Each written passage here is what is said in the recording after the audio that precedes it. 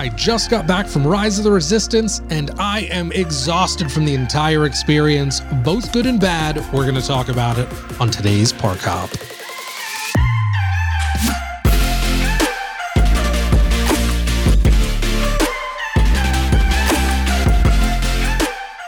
Hello and welcome to the Great Park Hop. My name is Julian James, and to my right, as always, the man, the myth, the legend, Henry Hall. Every week, Henry and I get together to discuss the latest and greatest news, park happenings, and burning topics from the lands of Disney, Universal, and beyond. As always, though, it does need to be said that Henry works at the Walt Disney Company, and as always, though, his opinions are his own. Nobody's going to tell Henry what to say. No. Ever. No. How you doing, man? Great, actually. Yeah? Yeah. Did you have a good week? Pretty good. I'm preparing for my next trip. What? Yep. No way. Ding. Okay, we've got a trip alert. Yeah. What? So when? What? First week of March, me and my wife are going to go down, and we're going to meet up with my little sister and my older sister. Oh, man. So it's a family trip. It's a mini family reunion. Nice. That's a good spot. Oh, yeah.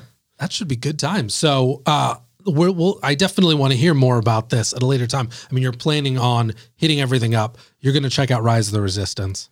Yes, we do plan on doing that. But the trick is my little sister is carrying. She is pregnant. Yep. So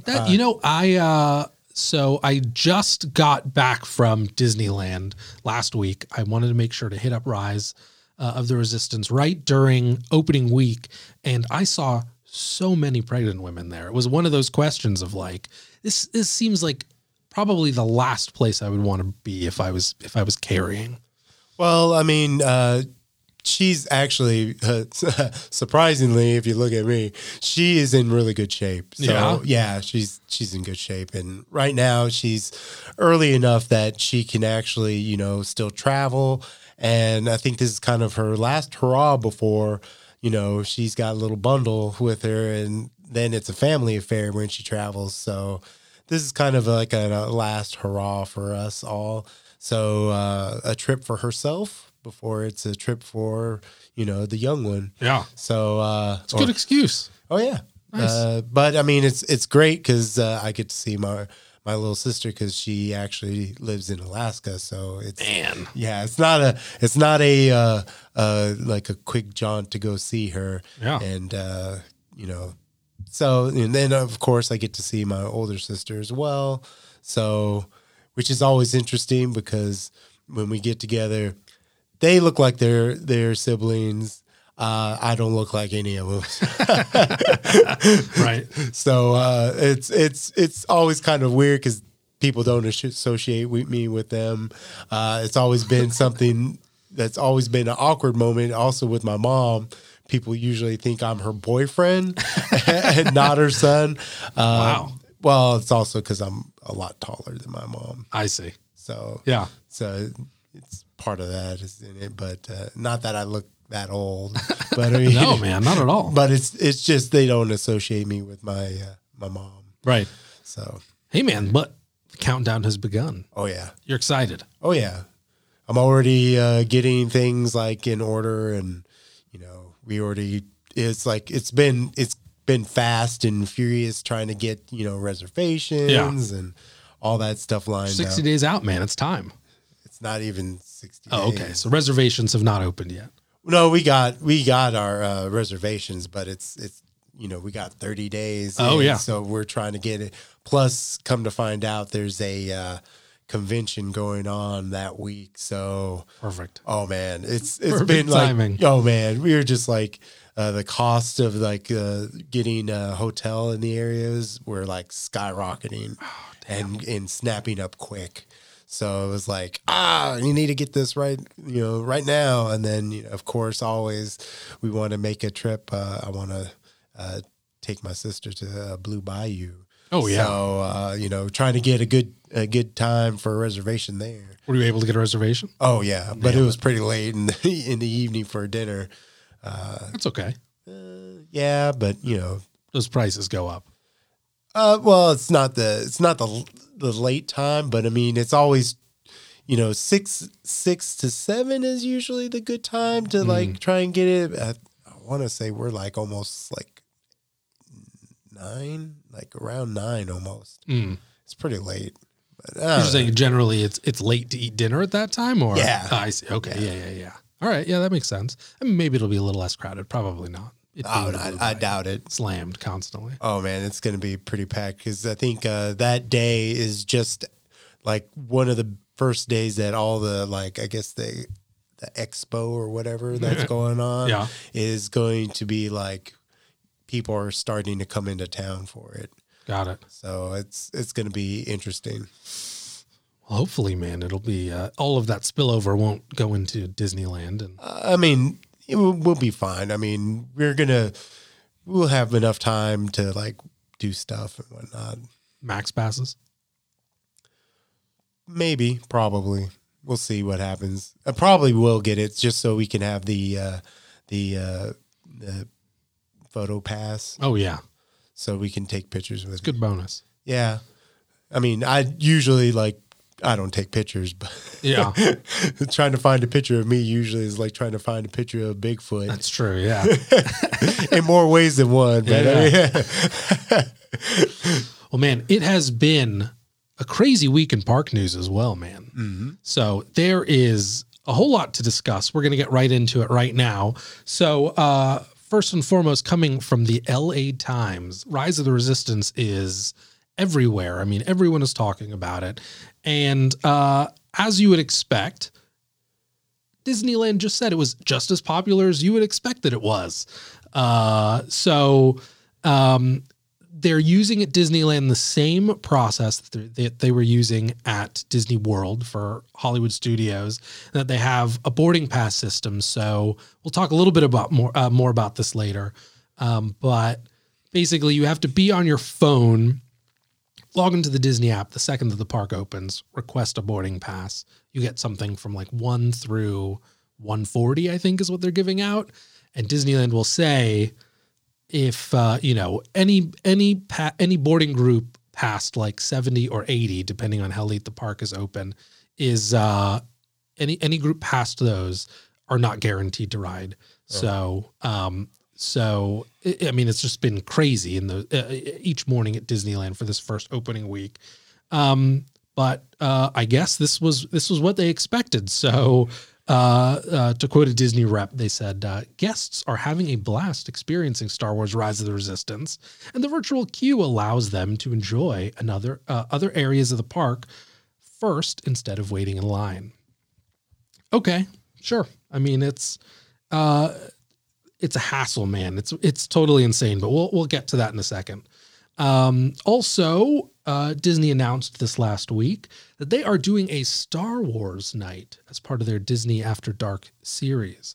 So this is going to be another special ticketed event held on August 27th, and it's going to take place right during the opening night of Star Wars Celebration. So you want to talk about expos and spillover.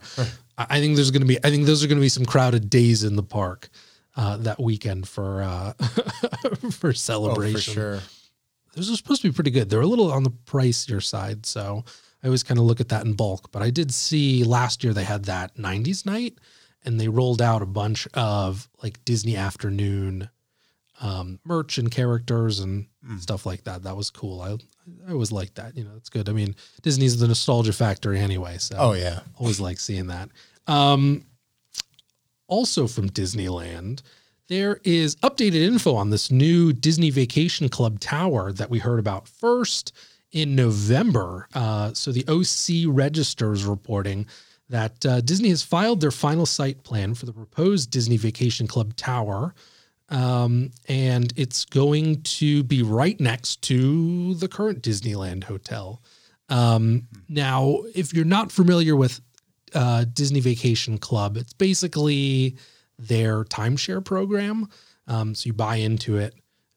You can also, though, if you don't have a timeshare, they have a whole program where you can rent points as well. So if you want to stay at any of these DVC locations, you can just rent points.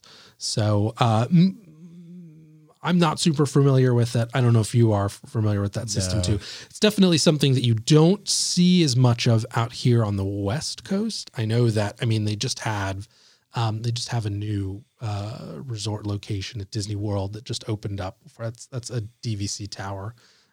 So you see a little bit more of that out in Orlando. But basically, it sounds like it's going to be positioned right next to the Disneyland Hotel, and that it's going to share the arrival and check-in services. Specifically called out were a Mickey-shaped spa, and that there will be no food, nor new food or retail facilities. And so if this is approved, it's going to be estimated to be completed around 2023.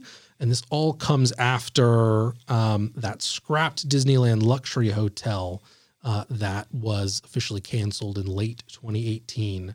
So it seems like they are adding another hotel, but with like a twist. Maybe it's like a little, I don't know, a financial kind of safety net because it's timeshares instead of a whole new sprawling luxury hotel. Yeah, it sounds like it's a way to get people more to join their club. Yeah. So they actually have a place to stay in the Disneyland area. So yeah.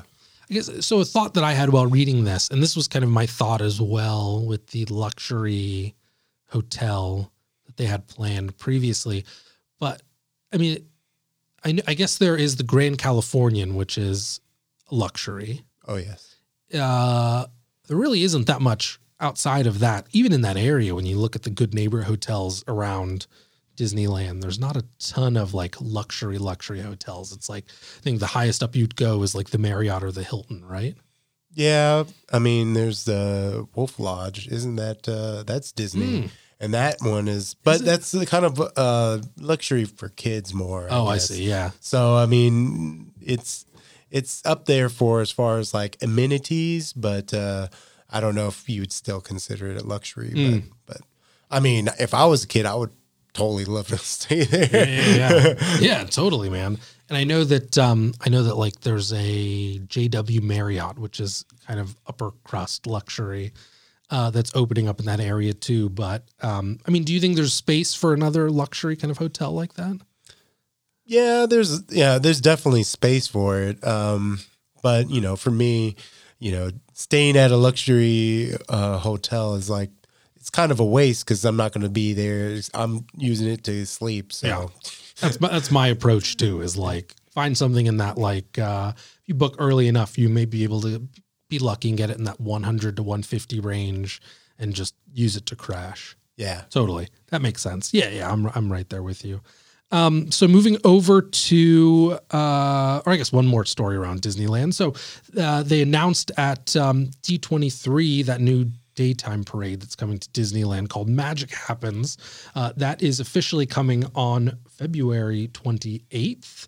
And so they've talked a little bit about more about it, and their theme that they're going for is that it is celebrating moments of magic from your favorite Disney and Pixar movies.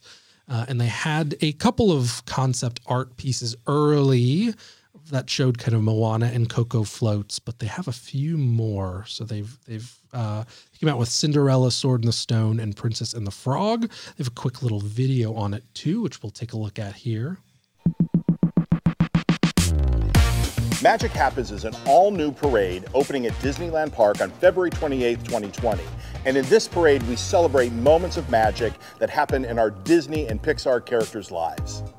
We are at such an exciting part of the process of the Magic Happens parade. All of the floats are here at Disneyland Park. We're putting the finishing touches on them, and we have just finished recording the music. We're so excited to work with Todd Rickall, partnering on all of the music for the parade. The costumes for Magic Happens are truly unbelievable.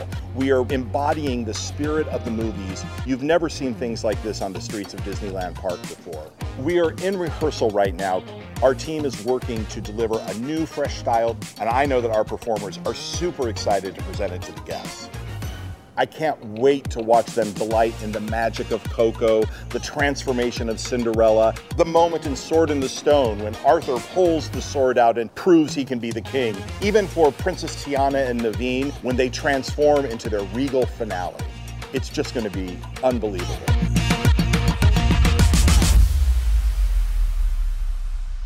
Thoughts? It looks good. I mean, Disney knows how to do a parade. Yeah. You know, we were lucky last year. We actually got a chance to look at the electric light parade just before. We got to see it on the last day that they had it. Nice. At the end of the run in September. Right. But, I mean, we love a good parade. Yeah. And those floats look awesome. Yeah. I mean, Sword in the Stone one looks pretty incredible. The Coco one looks pretty awesome too. what they need to do is they need to find that guy who pulled the sword out. Oh yeah. So this was a recent story as well, right? Yeah. It was like some dude rolled up and just like, he was like was he a strong man or he was something? Something. Right? He's huge. He must have been like crazy strong, and apparently he pulled it out, and it took them like a week or so to notice that the sword was gone. So he took the sword with him. I guess he did. I guess so. That's a souvenir. Yeah. So that's a weird one too. I mean, just for context. So at Magic Kingdom, I believe they still have that ceremony where every once in a while a kid can pull the sword up. They stopped doing that at Disneyland a while ago. Right. And so since then, I mean, you go into Fantasyland, Sword in the Stone's there. It's not coming out. No. So unless you're some huge hulked out dude that just it moves a little bit, so you feel like it's moving. But he must have he had the touch. He's the next king. Maybe they contacted him about riding on that float. So moving over to Disney World, a couple of pieces. So they've announced that Smugglers Run is going to join the FastPass Plus system starting in February. So on February, if you have a trip planned already, February 19th or later, you can start making FastPass Plus reservations now in advance. And so no word yet on if this is going to come over to Disneyland. I expect that it will at some point. They've got FastPass facilities all set up. Nice. Usually it takes about a year, I think, before they'll put in like FastPass for new rides. Yeah. But I'm glad. I hope they do put it in sooner than later because, you know, some of those, I mean, there's not many rides in the Galaxy's Edge. So, you know, standing in line all day is kind of a bummer. And there's a lot of other stuff you want to do. Yeah. I feel too, it seems like Smugglers Run doesn't have too much of a standby time. Like maybe every once in a while, I mean, I can only speak for Disneyland, but maybe every once in a while it'll get up to like 60 minutes plus, but it's usually pretty good. I know that it is considered like a people eater. Like it takes tons of people at one time. Well, I mean, because you got that this kind of the standby area, so I think true. I mean, trying to get people in and out of there, and a lot of times, I mean, when you get into the standby area, some people just aren't paying attention. So you know, having a kind of a system to kind of get those people in and whatnot, especially I'm sure during peak. It's probably going to be insane, especially now that Rise of the Resistance is opened up. So that's a good point. It's definitely, they may not have seen peak park attendance for that area yet. Well, I know I have some friends who were really interested in going to Galaxy's Edge, but they were waiting for Rise of the Resistance because they just said, well, it wasn't, there's no point to go for one ride. Right. They wanted at least two rides. Yeah. So. That makes sense. Yeah. And then also from Disney World, so there is a new nighttime spectacular show coming to Epcot, which is currently under a pretty massive renovation right now. It's like if you've, you know, at D23, they announced like a complete overhaul of most of Epcot and the lands. And so part of that was this new nighttime show. I mean, they started showing some concept art for it. It looks like, it's gonna incorporate kind of what you would expect from a modern day Disney nighttime spectacular.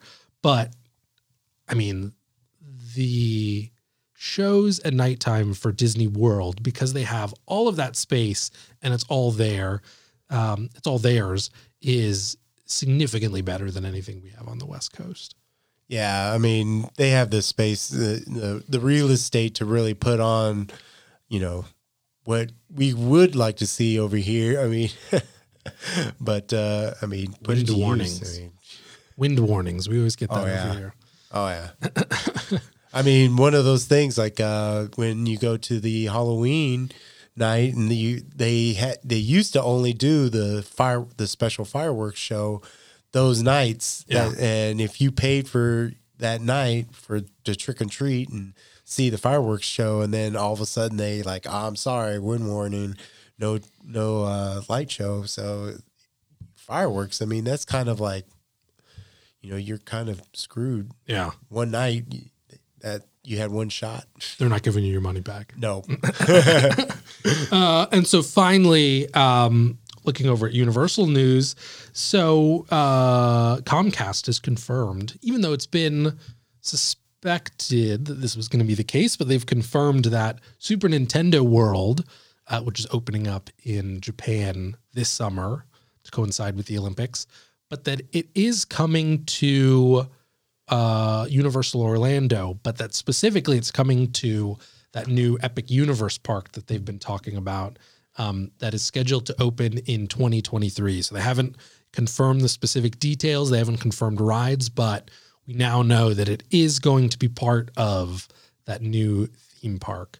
And technically, I think they didn't even confirm that 2023 is when it's going to open, or at least Super Nintendo World is going to be open in 2023. But I mean, if it's a major land as part of that park, chances are it'll be open with the rest of the park at 2023. Yeah.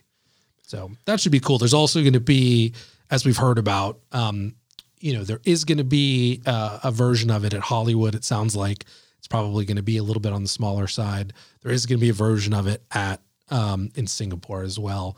Haven't given much details about it other than, I mean, we know that it's under construction in Hollywood. They've been working on it. They haven't confirmed it, but I mean, it's like everybody understands that, like, in that lower lot where that construction is happening, that is going to be Super Nintendo World, Universal Hollywood. Yeah. Well, they definitely need it down in the lower lot because there's not a whole lot down there. Yeah. It's pretty empty right now. Yeah. Yeah. And they definitely will help them. I'm actually really excited for it. They shown with Harry Potter that they can actually do a kind of Disney-like land, which is cool. Plus, I imagine since it's Super Nintendo, it's Nintendo-based, I imagine that all the rides and whatever will be very interactive. Yeah, they showed that they had, this was a couple of weeks ago, they had that kind of music video that came out with they had like an announcement kind of briefing out of Japan for Universal Japan.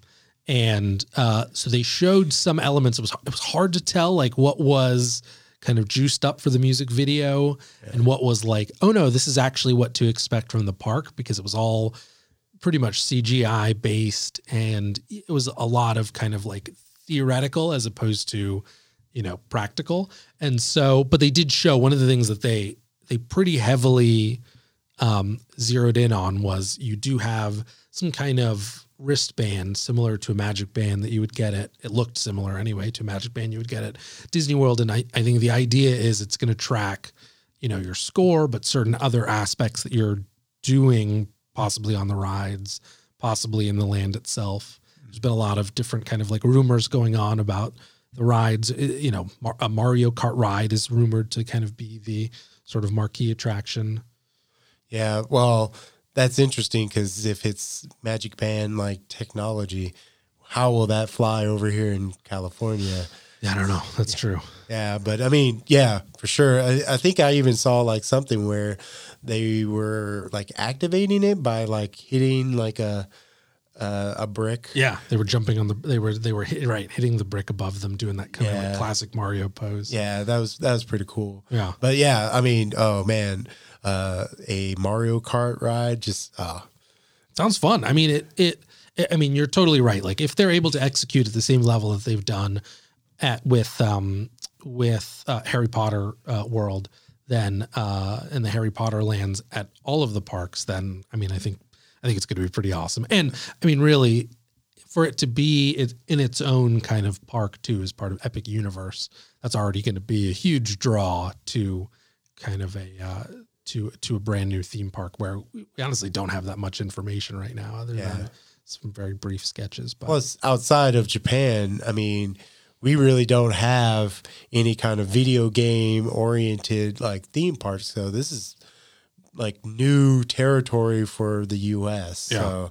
So that's exciting in of itself. And of course, you know, Nintendo is beloved by many people. So like, I wonder if they're going to have any kind of like special like things for your like to work with your Switch or Game Boys. Definitely will. I think that would be such a missed opportunity if they don't have some kind of interactivity with your Nintendo console. Oh yeah, that would be huge. So yeah, looking forward to it. I mean, I'm excited to hear. I mean, it's a little surprising that there actually isn't more information on it, because when you think about it, it's maybe like 4 or 5 months away from opening in Japan, and we know very little. There's very little confirmed information. Yeah, but it's Nintendo too, so it's like they already know they got you. Yeah, they got you. Right. People are going. I mean, it's not. Oh yeah. It's like trying to hype something up that we already got people. So I actually like think it's a smart move to put their money towards other things. Yeah. But anyways, I mean, I'm not necessarily so surprised on that just because it's Nintendo. Does Nintendo really give out a whole lot of information on anything? They just say, hey, this is coming out, and then people buy it.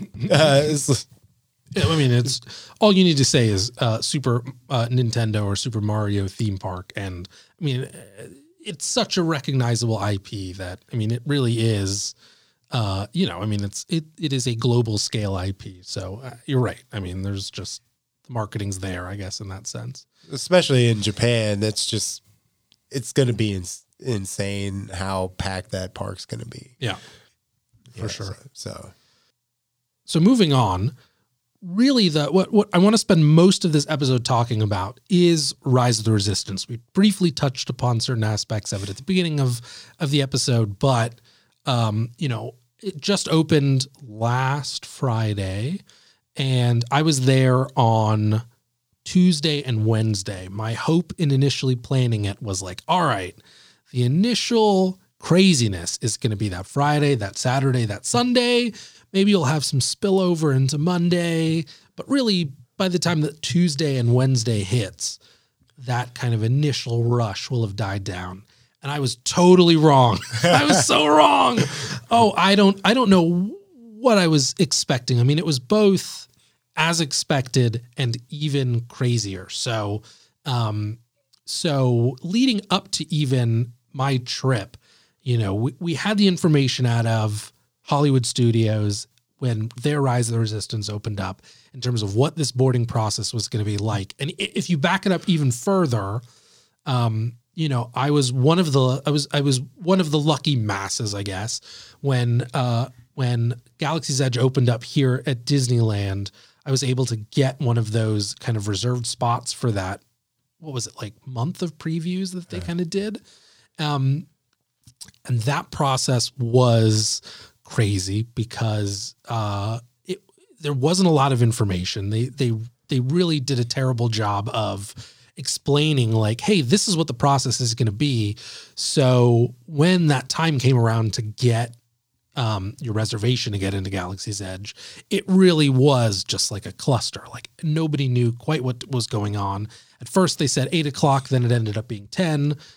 Or maybe it was like, we'll give you, I think what it was we'll give you the information in terms of what you have to do at 8, and then reservations open up at 10.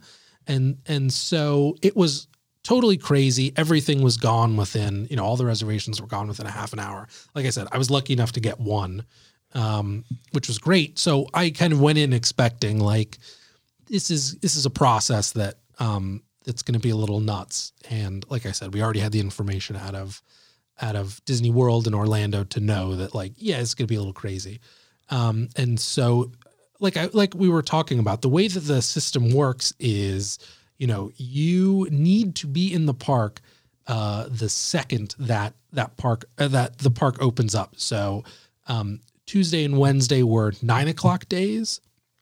So they let everyone in at like 8:30 for a rope drop, and you just kind of waited. And it was super packed at first. I mean, really, they're very good at getting everyone into the park fast. So it wasn't like if you showed up even a half an hour early, if you showed up when people were going through the turnstiles, you were going to make it into the park.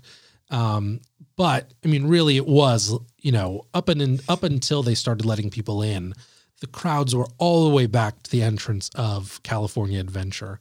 I mean, people were ready, and everyone was like me that was there, and that they had looked at all of the videos from people that had shown like, this is the process, because it had been opened up a few days at, here already. I think this was what, Friday, Saturday, Sunday, Monday. This was its 5th day that it was open. So you already had a lot of YouTubers and vloggers and bloggers and whatnot kind of comment about like how crazy the process is. The fact that, boarding passes were getting sold out and kind of all claimed within the first like 1 to 3 minutes of park opening officially. So you knew that it was going to be crazy. And so I was there early. I had kind of extra prepared because I flew in that morning. I got to the park plenty early. I had a magic morning because I had like a 3-day ticket. So I was able to be in Galaxy's Edge pretty much. They walked everyone into Galaxy's Edge so that they could start lining up. And I just kind of like chilled to the side with a bunch of other people and just waited. And so 9:00 rolls around. I start refreshing and going back and forth between find out more. And there's this button that is kind of grayed out for the most part that says join boarding group. And so I'm just going back and forth, and it's 9:00 and it's 9:01 and it's still grayed out. And around me, people are celebrating. You hear like, yes, yo, and then, oh yeah, blah, blah, blah. And it is driving me insane because my boarding group button is still grayed out. So I quit out of the app, able to get back in. Finally, it shows up. By the time it shows up, I think that first day I was in boarding group like 86.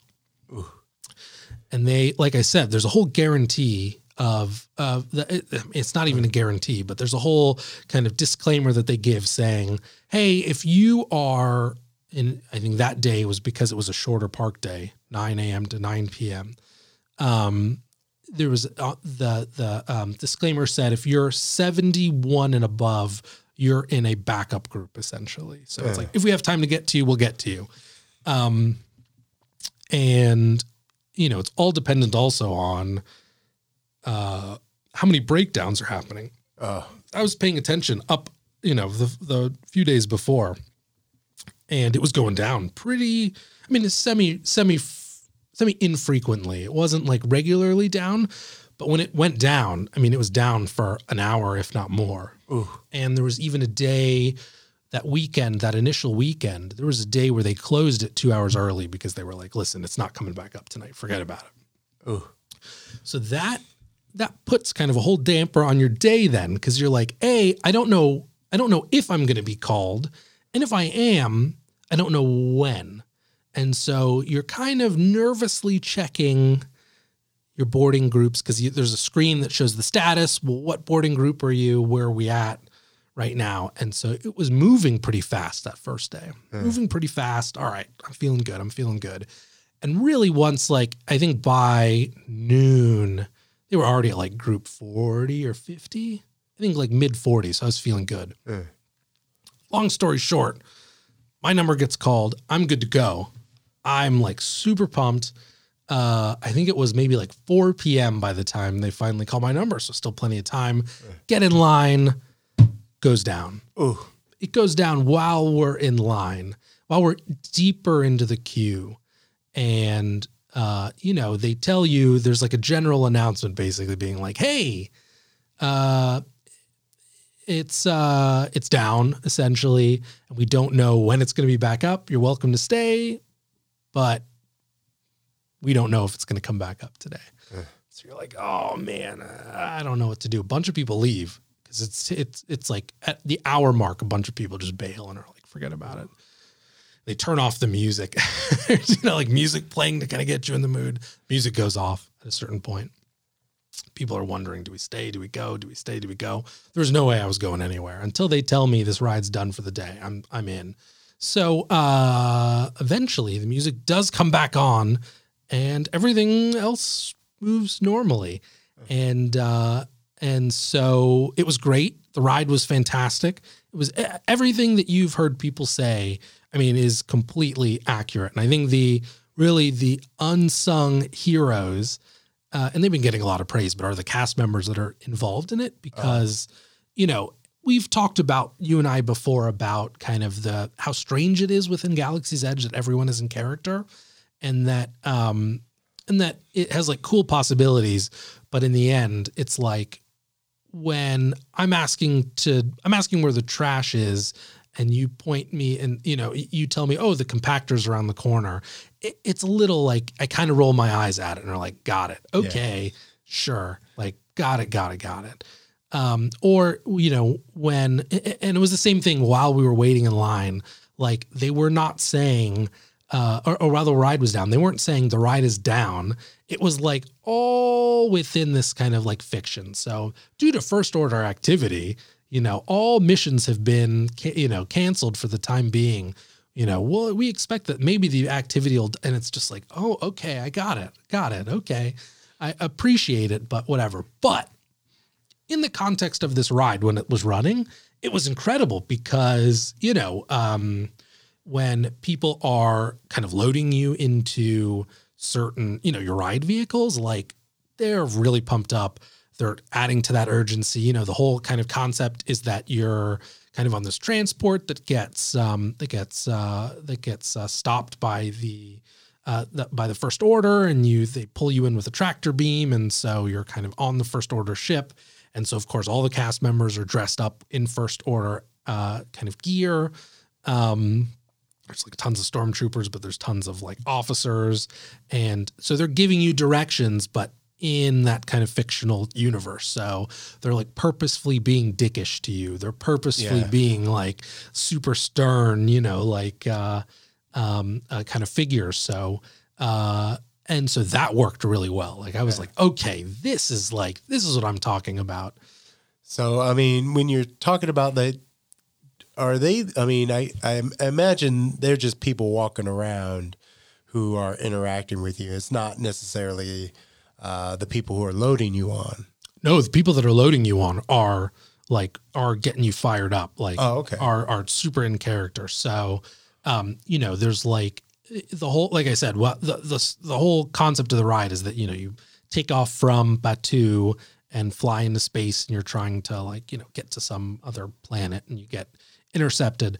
So the whole thing is like, as you're being loaded, the cast member was like, hey, are we ready to take on the first order? And everyone's like, yeah. Oh, okay. And, there are, they do a great job on the ride. It cannot be said enough how fantastic just all these little elements of the ride really are. But they do a great job of showing you something physical, like a big X-Wing, or just like the space around you as you're getting into the loading ship, that then, when you're on the loading ship, you have like a front and a rear window that are screens really, but those objects that you've seen physically are represented there. So it was kind of like this in Smugglers Run 2, where it was like much simpler though. So it was like, if it was dusk when you're loading onto the Millennium Falcon, it would be dusk in the ride itself, or nighttime or daytime. and it was similar in that sense too. Same thing where it was like, I think we loaded in the daytime, but by the time the ride was up, we were exiting at night. And actually that shift was represented in the ride at certain points. So, that was awesome. But, there's a whole point where you load into the cargo ship and Poe's X-Wing is like right behind you.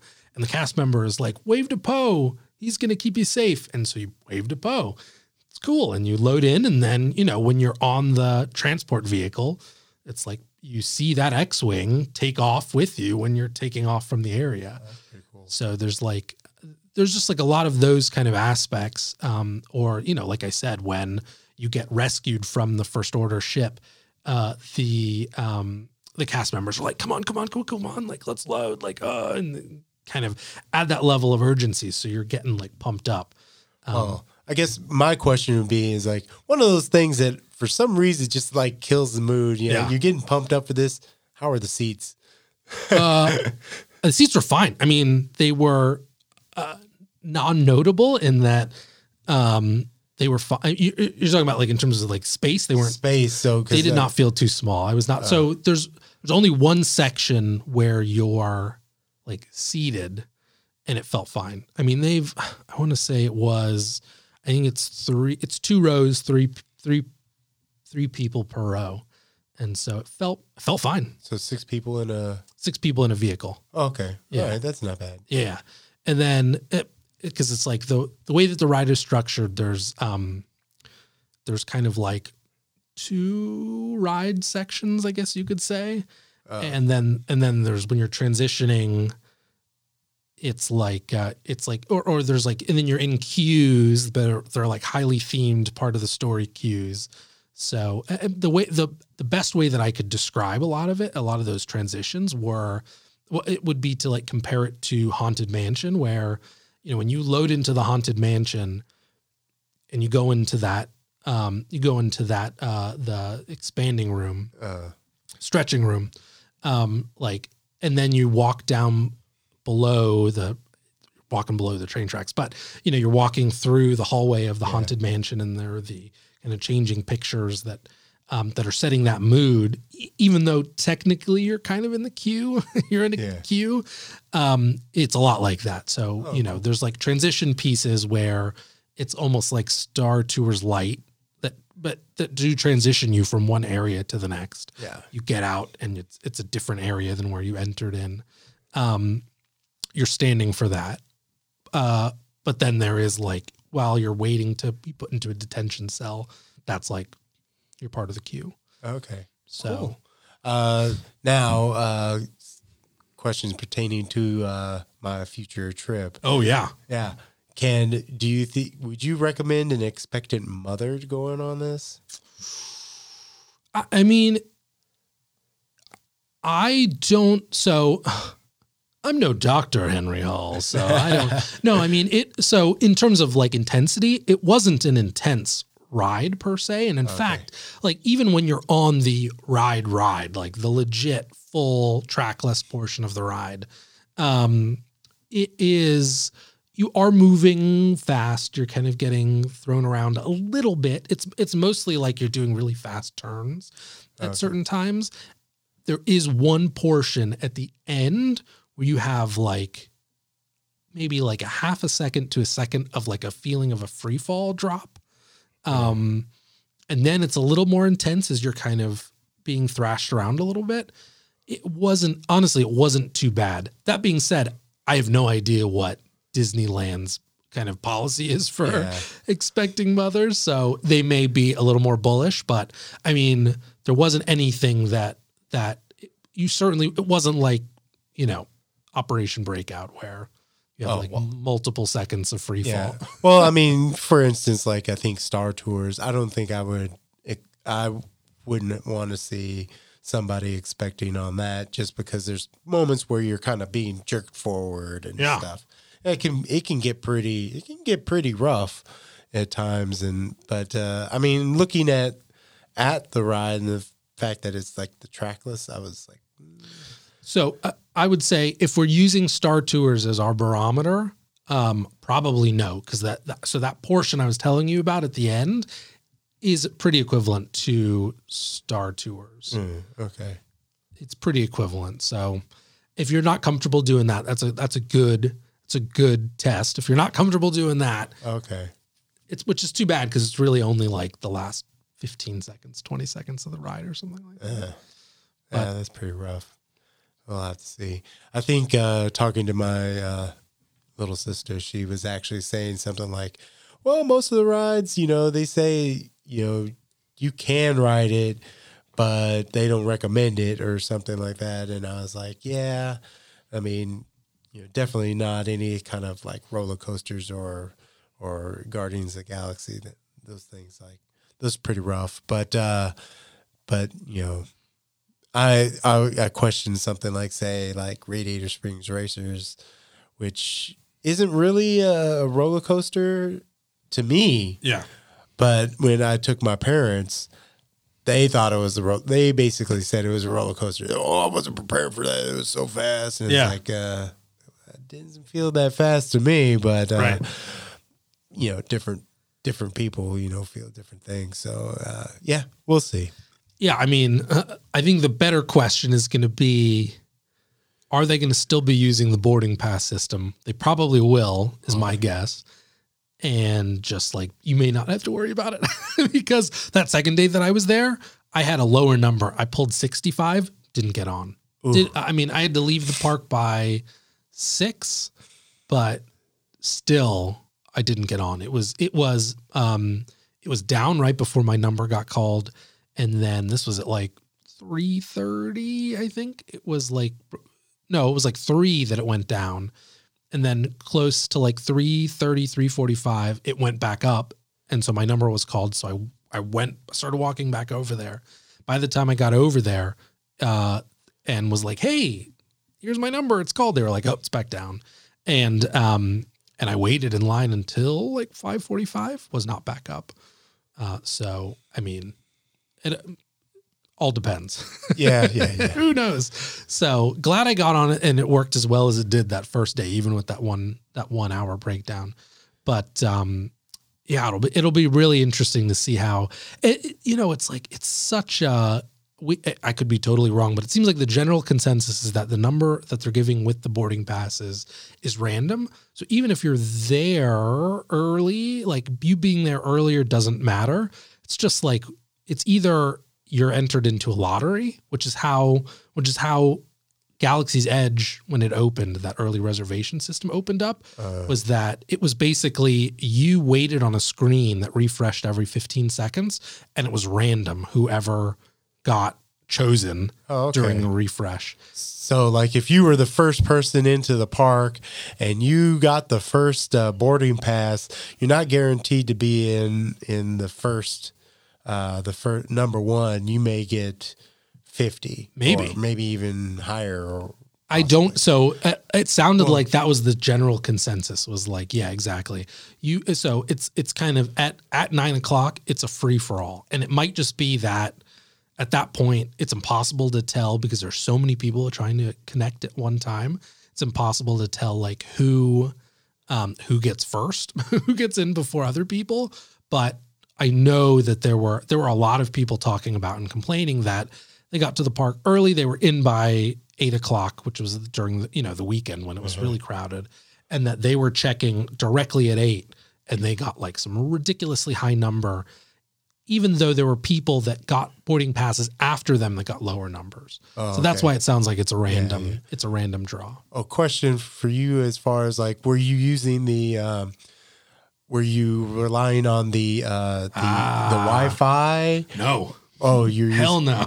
Yeah, because I imagine with that many people in that area, the Wi-Fi is going to be sketchy. Yeah, and then even your service provider could be tricky because it was all sketchy.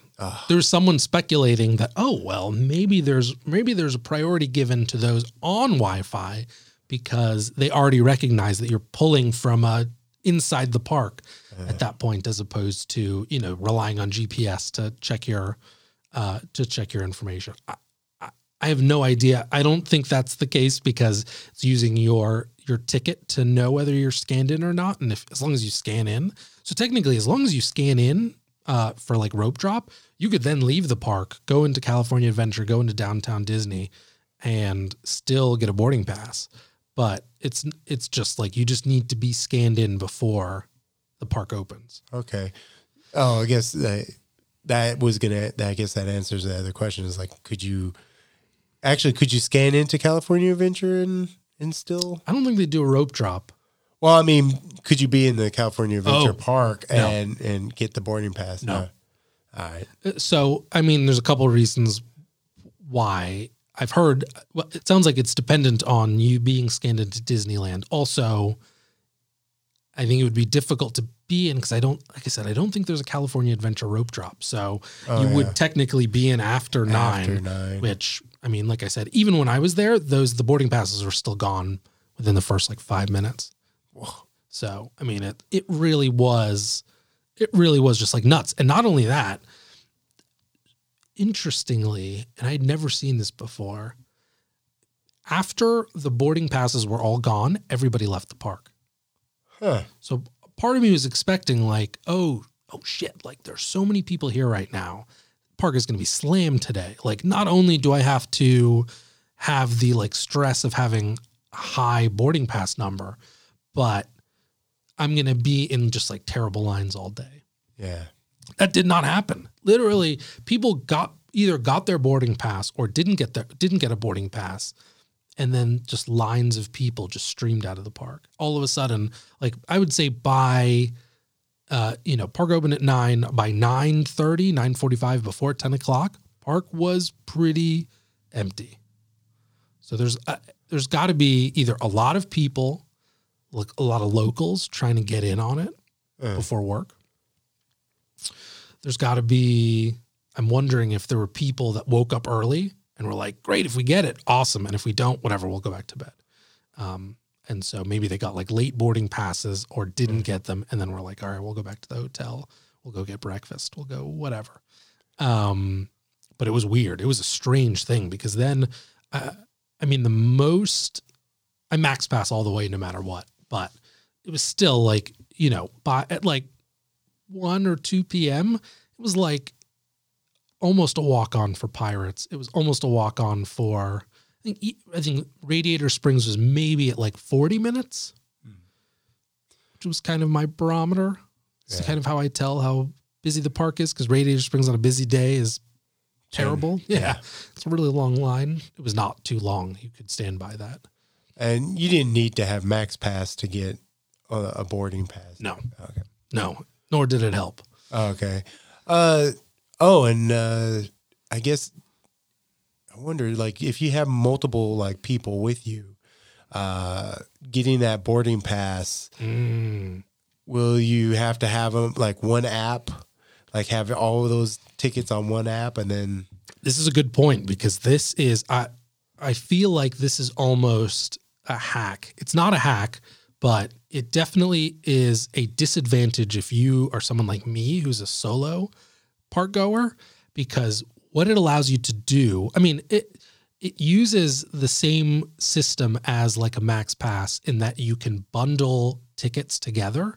So I can manage my party as a single person. And if I get a max pass for a ride, I can get max passes for everybody in my party as a single person, right? Yeah. As the manager of my group.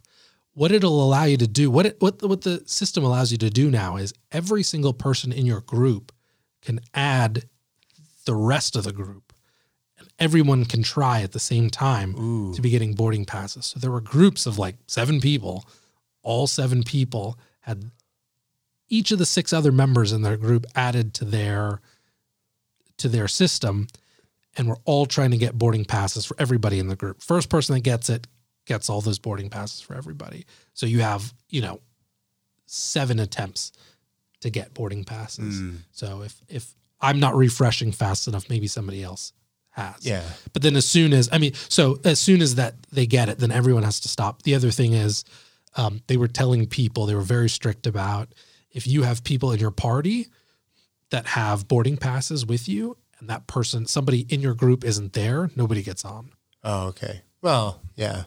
I'm glad. Yeah. Because I was they were very strict about that. They were very strict about like, hey, if your number's done, it's done, unless there was a breakdown. I think they said to us, like, if you come back at any point, even after your boarding ticket is expired, then we'll let you on if we go back up. What kind of time frame do they give you if they call your, like, do they send you a message on the app and like? Yes. So if you have notifications added in there, then you have notifications available then or activated, you'll get a notification saying that it's your boarding time. And then as soon as your boarding number gets called, you have 2 hours. Oh, okay. So it's kind of like, it seemed like when things are moving normally, it's 10 boarding groups per hour, pretty much. Okay. Oh, that's at least 2 hours. That's a good amount of time to get there. Yeah. You could be and have time to, hopefully you'll get a signal at some point in the time, because I know, well, at least if you're in California Adventure, the Wi-Fi and even just regular like service provider can be really spotty. It's just, so the way that it was kind of disappointing because they have this awesome ride, and really I don't know what the solution is that makes everybody happy. There's no like perfect choice here when it comes to how do we manage this demand for the ride. It seems like the way that it's set up adds a lot of stress. Like it really, like when it's just a very stressful experience to feel like I have got to get to the park and be in the gates the second that it opens, and I have 2 minutes to get a pass. And even if I get a pass, it might not be called depending on how long the ride functions, if it goes down for multiple hours.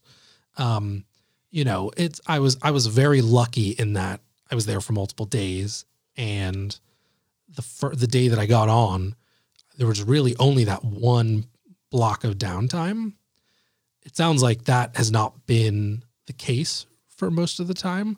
So really, this is why they're giving this, like, hey, if you're 70 and above, like, we hope to get to you, don't count on it necessarily. And I take it they don't have any kind of like standby or single rider. Nope. No. Yep, exactly. It's basically boarding pass or forget about it. Yeah. And I mean, it's nice. And it's like, it's nice because of course it manages the amount of waiting time that you have.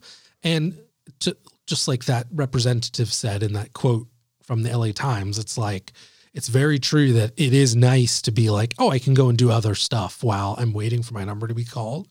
I imagine it's a much nicer experience if you have like 20 or 30 or even 40, as opposed to like 60 or 80 or 100.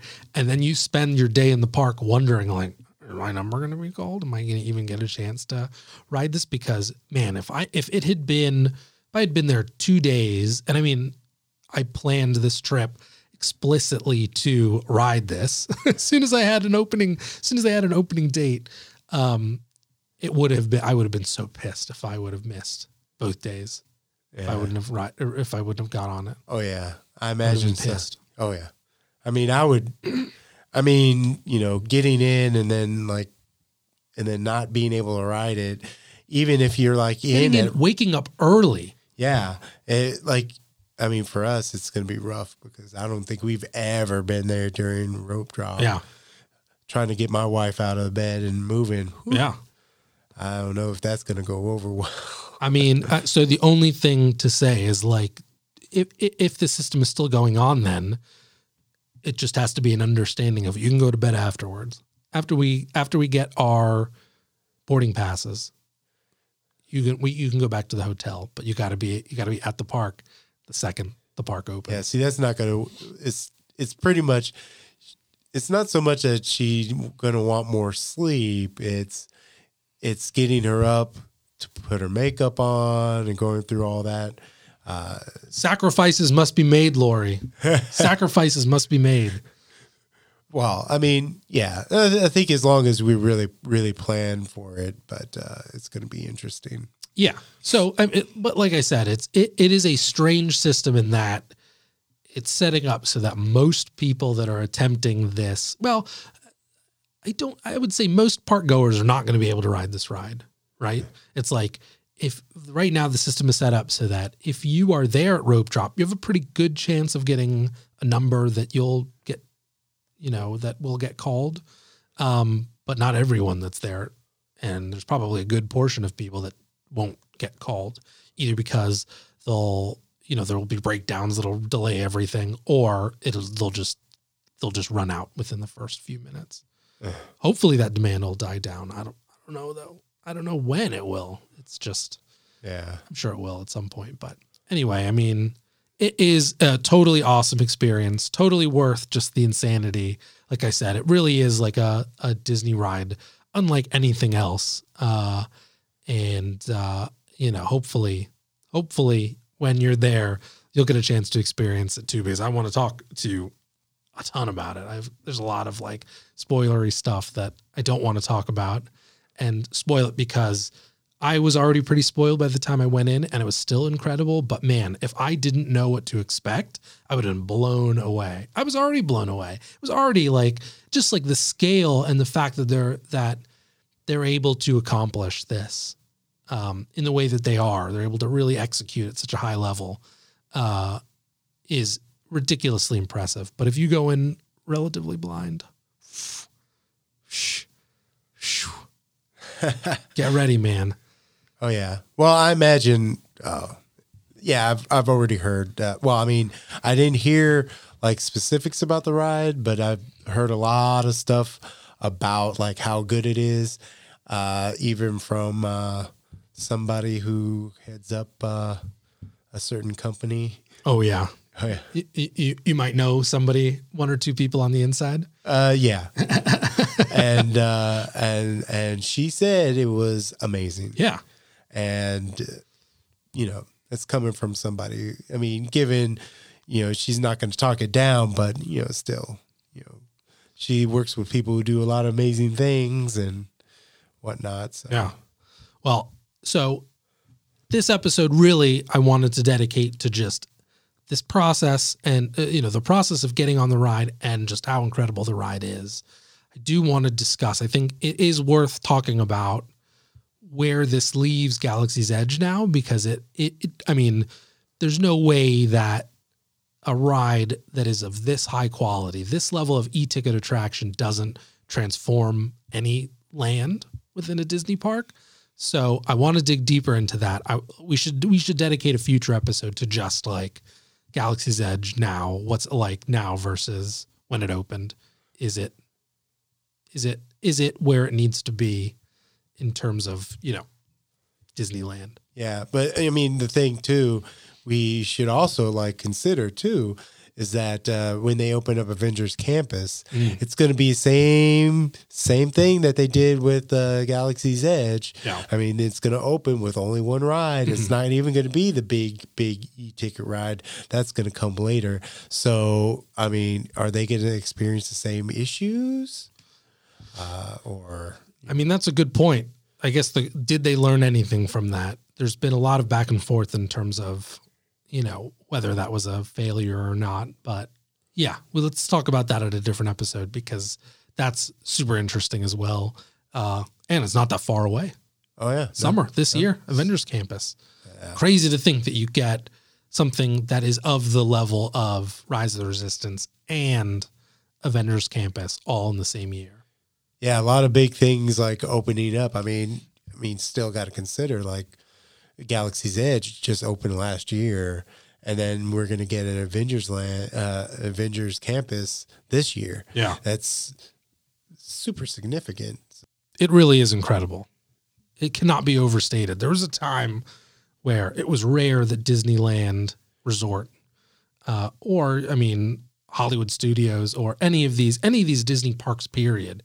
It was pretty rare when you would get a major e-ticket attraction. Now it seems like it is raining e-tickets.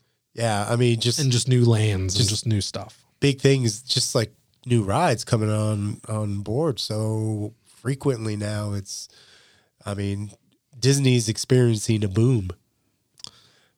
And you know what? I couldn't be happier that we're here to talk about it. Yeah. All right, man. Well, that is it for this week's episode of The Great Park Hop.